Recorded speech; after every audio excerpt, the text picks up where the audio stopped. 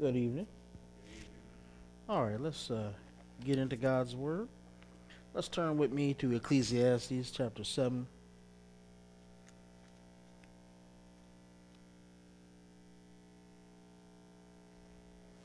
Ecclesiastes is a book of wisdom, and it's an interesting book because it confronts many of the things that many people say is not in the Bible, like why do bad things happen to good people?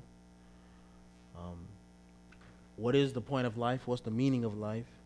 Do good people get frustrated when they have a hard time realizing what their purpose is?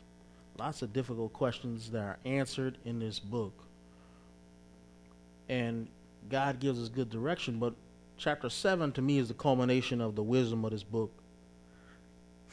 And so what we'll do is we'll read a little bit here, and I'll just read this very first section. A good name is better than precious ointment, and the day of death than the day of birth. It is better to go to the house of mourning than to go to the house of feasting, for this is the end of all mankind, and the living will lay at the heart. Sorrow is better than laughter, for by sadness of face the heart is made glad. The heart of the wise is in the house of mourning, but the heart of fools is in the house of mirth. It is better for a man to hear the rebuke of the wise than to hear the song of fools. For as the crackling of thorns under a pot, so is the laughter of the fools. This also is vanity. Surely oppression drives the wise man into madness, and a bribe corrupts the heart. Better is the end of a thing than its beginning, and the patient in spirit is better than the proud in spirit. Be not quick in your spirit to become angry, for anger lodges in the heart of fools. Say not, why were the former days better than these? For it is not from wisdom that you ask this. Wisdom is good with an inheritance, an advantage to those who see the sun. For the protection of wisdom is like the protection of money. The advantage of knowledge is that wisdom preserves the life of him who has it. Consider the work of God. Who can make straight what he has made crooked? In the day of prosperity be joyful. In the day of adversity consider. God has made the one as well as the other, so that man may not find out anything that will be after him.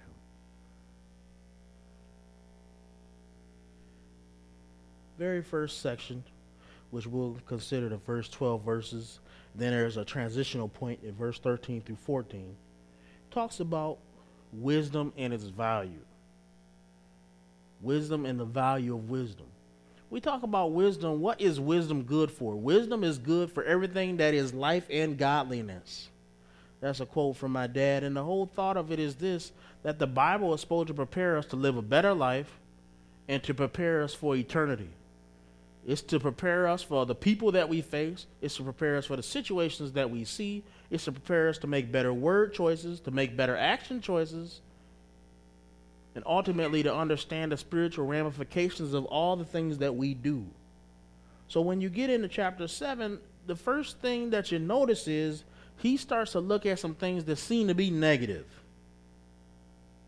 The very first one is just a comparison. A good name is better than precious ointment.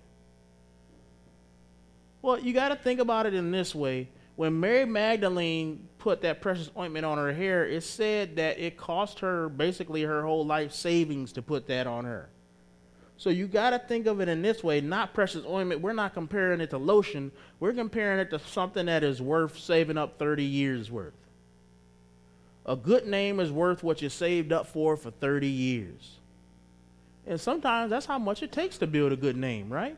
Think of what it takes to build a good name for a reputation of being honest. What does it take to have a reputation of being a good person? But how quickly can that be damaged? And that's what makes it precious, right? It takes a long time of consistent action to have something that everybody wants. Everybody wants a good name, but not everybody wants to do the work that it takes to have a good name. But he's only using that to introduce the topic to say this, the day of death and the day of birth. How can death be better than birth?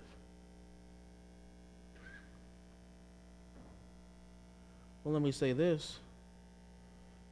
When we see better, maybe we should consider it to be more important than.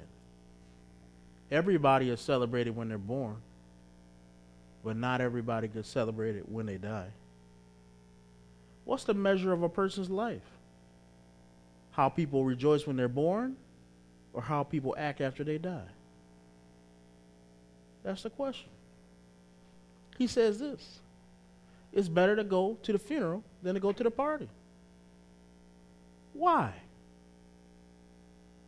Well, what do you learn from the party?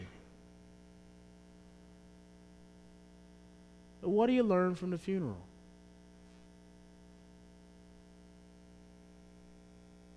It's a good question for us to ponder, because we don't want to go to a funeral. All of us would much rather go to the feast. But he is saying that the funeral is more important than the feast. Let me tell you this. How many of us are expecting somebody to get saved on Super Bowl party? We pray, Lord, that this Super Bowl party would really lead to souls being saved. We pray, Lord, the impact of this birthday party would really reach the lost. Okay? Hey, so-and-so's been praying for these loved ones for a long time, and they died. We pray that they would hear the gospel and be saved. Which one is more likely? If you're wise, you can learn from one. It's really hard to learn from the other. And don't get me wrong, I've gone to a lot of parties, and I've learned some things from parties. But I can tell you that when it comes to spiritual warfare, it's almost like God has given us the alley-oop when we go to a funeral. When you go to a party, you can't really get through to people. I remember somebody was trying to witness to somebody else at a party, and I just had to stop the guy and say, he ain't listening to you, he's drunk. He ain't hearing a word you saying. I know the person was zealous, they was trying their hardest, but they ran into that principle of what does it take to prepare your heart to hear wisdom? It says in verse 3, sorrow is better than laughter. Now, who here just says, man, tomorrow I really hope I'm sad? Nobody does. But what are you going to learn from? What will you learn from? Disappointments or constant success? By sadness of face, the heart is made glad. We've all been disappointed by certain things. It says in verse 4, the heart of the wise is in the house of mourning, but the house of fools is in the house of mirth. Again, it's getting to how much value does wisdom have? It's worth going through hardship to get it. Verse 5 is continuing that same thing. It's better to hear the rebuke of the wise than for the man to hear the song of fools. Who wants to be rebuked? Nobody does, right? Nobody wants to get rebuked, but how many people can point to a rebuke as a turning point for them, or a mark where their spiritual growth increased, or when they saw something that they didn't see before? You don't see that from a song of fools. How many people turn on the radio and hear a song that really changed their life when they turn on 98.3 or V100? You're not going to, because those are the song of fools. Many times I'm sitting there listening to a song that I really like. Every once in a while I accidentally pay attention to the words, and I'm a little bit horrified. You ever got that point?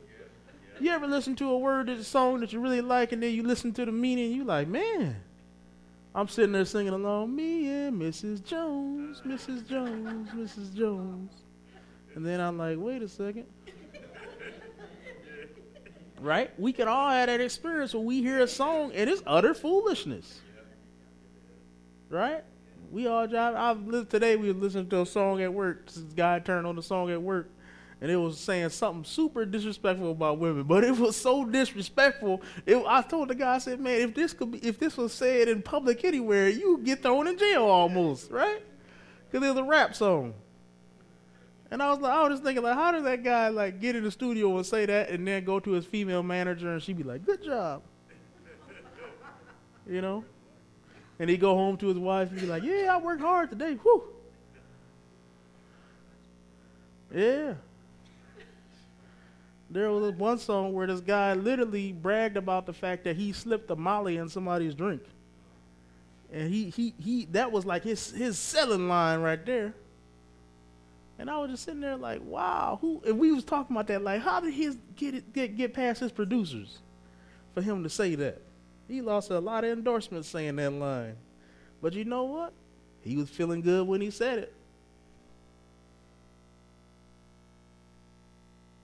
It's better for a man to hear the rebuke of wise than to hear the song of fools. Many songs that you hear sound really good, but they utterly stupid. I even love a lot of Marvin Gaye songs, but if you really listen to the words really closely, it's really stupid stuff. And that's old school, and it doesn't matter. Some people, we're going to get to this later, but some people want to act like the old songs got all this value and the new songs just got all this worthlessness. But when you listen to them close, the old ones just dress it up a little bit better. For as the crackling of thorns on their pot, so is the laughter of fools. What does it take to make a fool laugh?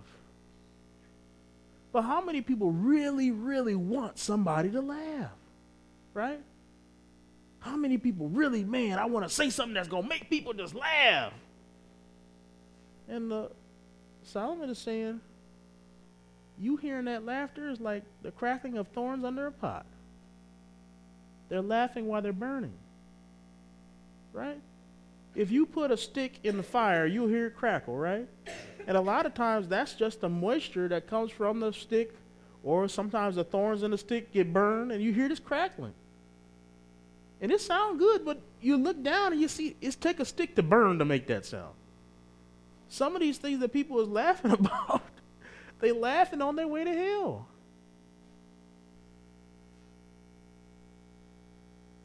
That's why he said this is vanity.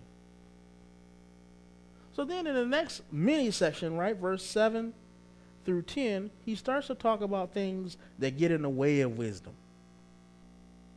Things that get in the way of wisdom. The first thing you talk about, oppression drives the wise into madness, right? You could torture a person, even no matter how wise they are, you could torture a person until they break, basically, right? Until there is no more wisdom. So that's his first example, is to torture somebody. But he says, just like torture can break somebody's wisdom, so can a bribe. Now, we might think to ourselves, I'm not a judge, I can't be bribed. But we can be bribed in many ways. You look nice today, sister. Now, the next thing they're going to say is going to be ignorant, but you know what? If they hadn't have started with the compliment first, you might have smashed that down, but now that they started with the compliment, you feel hesitant to do that, right? Hey, I brought you a donut today. Oh, man, Islam is a beautiful religion. Right? Sometimes it'll literally happen like that. Somebody will do something nice and say something extremely foolish. And the whole thought of it is this: they're bribing you. Right? Somebody will say something nice about you. You the loving one. Oh, man, you so knowledgeable. Oh, man, you just got this beautiful voice. Whenever somebody come at you with a compliment, you need to try to think to yourself, what are they trying to get? Right? It costs them something to give that compliment to me. What do they want?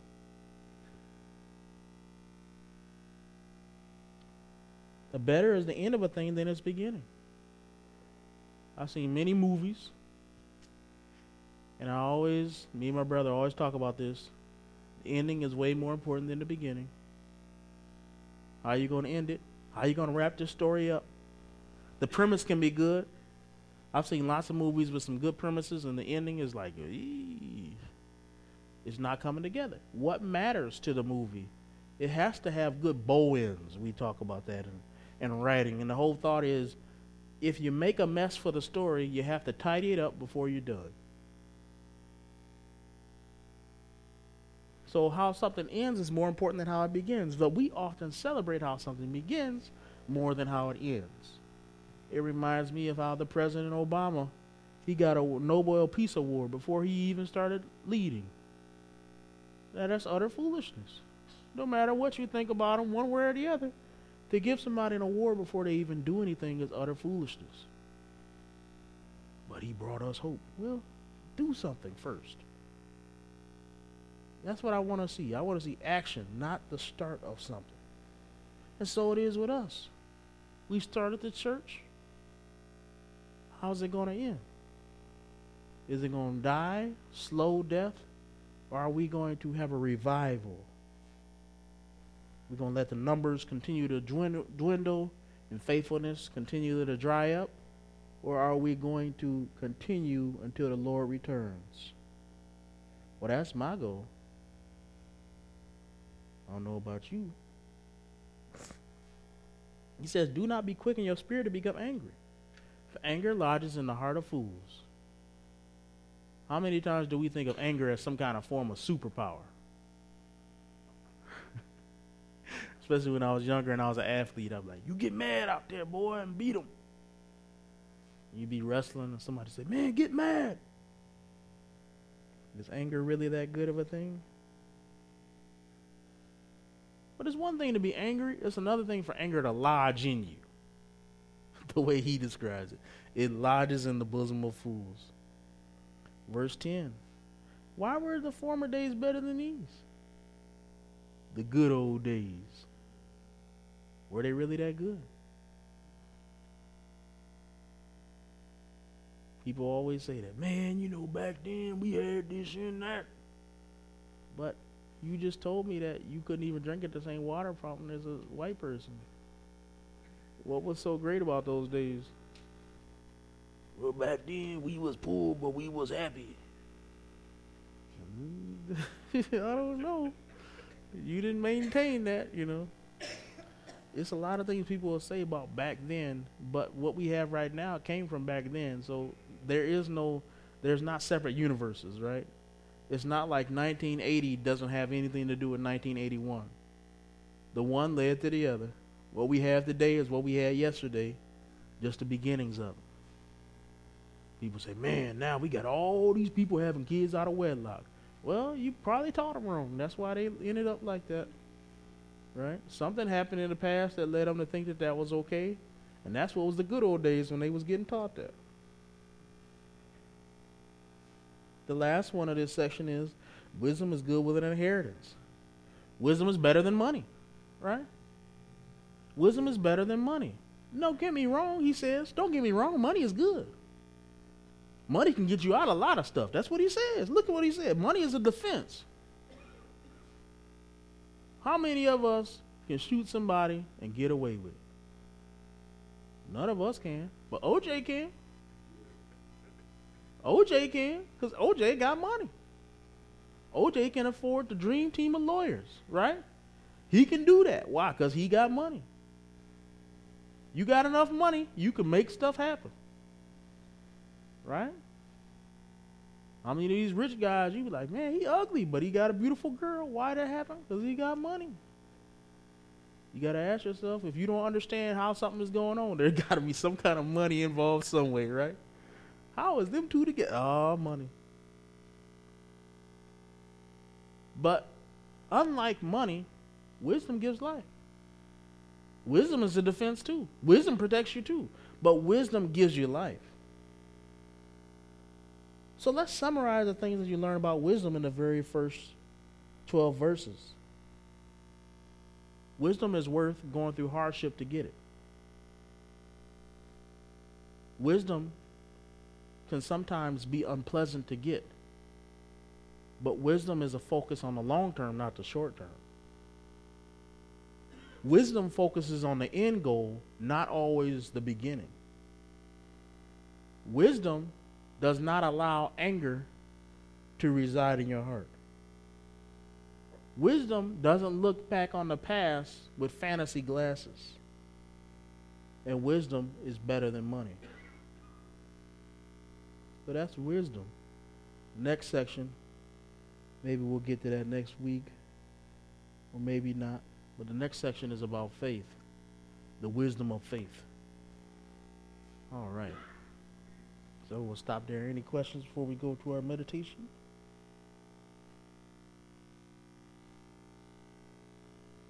All right.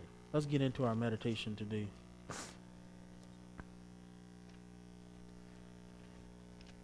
If Nick can help me out here. For our meditation, we're going to be in a brand new book. Book of Nahum.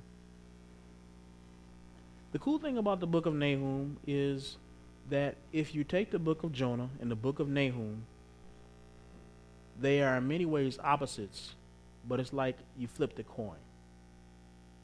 The book of Jonah is about the city of Nineveh.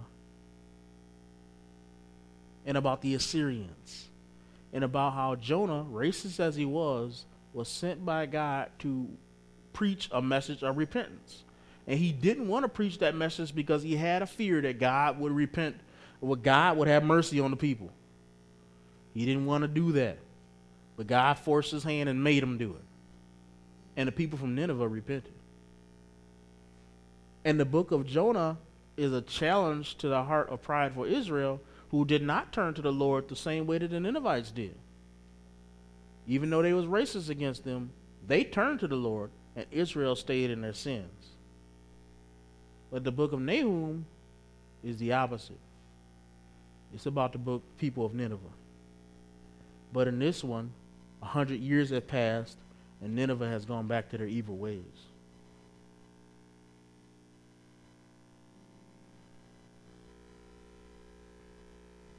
As this, the Lord is a jealous and avenging God.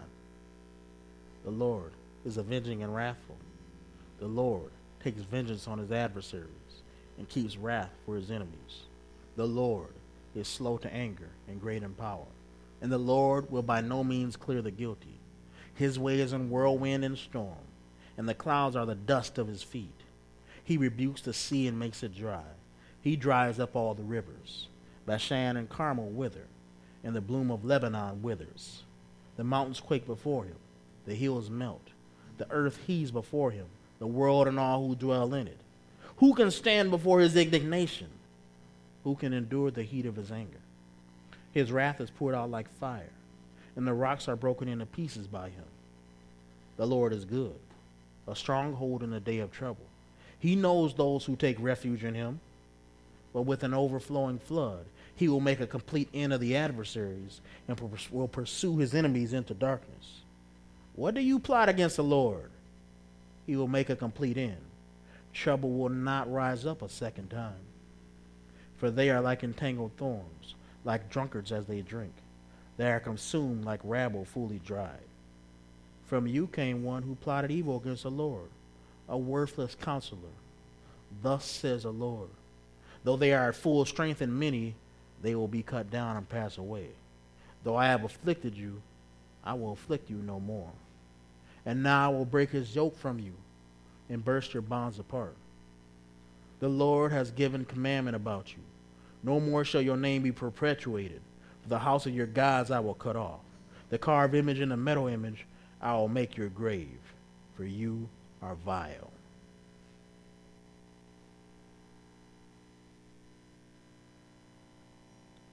What's the theme of the first chapter? Well, sometimes when you study something, you just need to look at what's repeated many times. And I tried to say it a little bit different so it would stick in your head. But the theme is the Lord. And I guess I heard another pastor say this, that when he reads the scripture and he reads the Lord, he doesn't read the Lord, he reads Jehovah. And maybe I should have did that in this passage, because it should make it personal to you that he's not just saying some impersonal title. He's saying his name. He's not saying the Lord is jealous and avenging God. He's saying Jehovah is a jealous and avenging God. Jehovah is avenging and wrathful. Jehovah takes vengeance on his adversaries. Jehovah is the thing. What kind of God is Jehovah? Well, Jehovah is angry. He's an angry God. Why is he angry? He's angry because he has enemies. But is he angry as an out of control anger? Is he angry on a spur of a moment? Are we surprised by his anger? Verse 3 tells us the nature of his anger. He's slow to anger. For you to make Jehovah mad is to make somebody mad that never gets really mad. If you make Jehovah mad, you really messed up. He's already warned you 100 times. When you make Jehovah mad, you deserve to make him mad. He didn't start mad. He gave lots of chances. And he warned you mostly by what happened in the past. He warned you by looking at the land of Egypt after the plagues. He warned you by looking at the land of Israel after they forsook God. He warned you by many of the people that judged the people of Israel and later get discarded. He warns you by the foolishness that we see out in the world and how it goes. Many people have hundreds and thousands and tens of thousands of warnings before finally the judgment hits, but the judgment will hit. So he says, who can stand before his indignation? That's the prophet speaking. The prophet is trying to describe these things so we might know what is going on. One of the things we know about God is he has many characteristics. But the prophet is trying to tell us that the characteristic that matters the most in this book is that God judges. But the fact that God judges leads to verse 7. He judges because he's good. He's a stronghold in the day of trouble. How could he be a stronghold if he let those who mess with his people go away scot-free? How could we trust Jehovah if he didn't judge the enemy? How could we trust that he had a strong hand if he let people spit in his face? We would lose respect for Jehovah. It's the fact that he judges that lets us have faith that he loves us. Because it is the power of judgment that is also the power of salvation.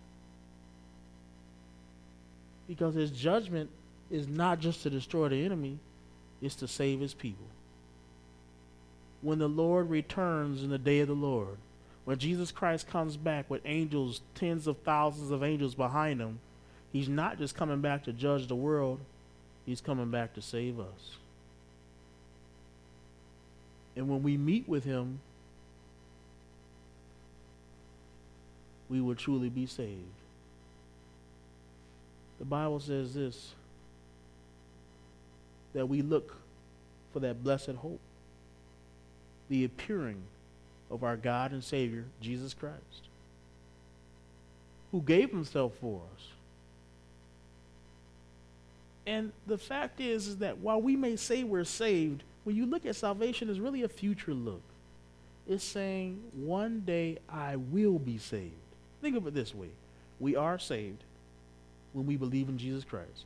We're being saved because the Holy Spirit is constantly protecting us, and we will be saved from this world when Jesus Christ returns or when we die. We will meet with our Lord.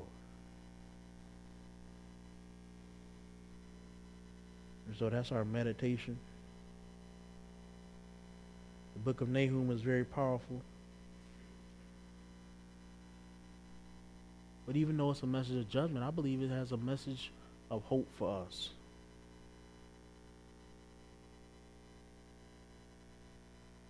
Any comments or questions before we go on?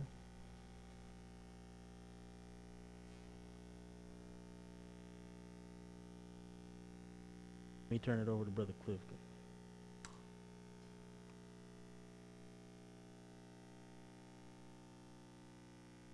Always somebody who was one of us at the hospital at all times. What a blessing to wake up in the middle of the night and see your daughter. She's at the hospital with you. I'd like to just spend the rest of our night praying for that. I think we can. I found out about it. I said, oh, Donna's going to be fine. I just knew it. I knew it. So I wasn't, probably, and I hate to say it like this, but I probably worry more about Pastor than Donna, and I know, and Pastor's strong, so we're good. I already knew it. I just claimed it. I went all sanctified and claimed it.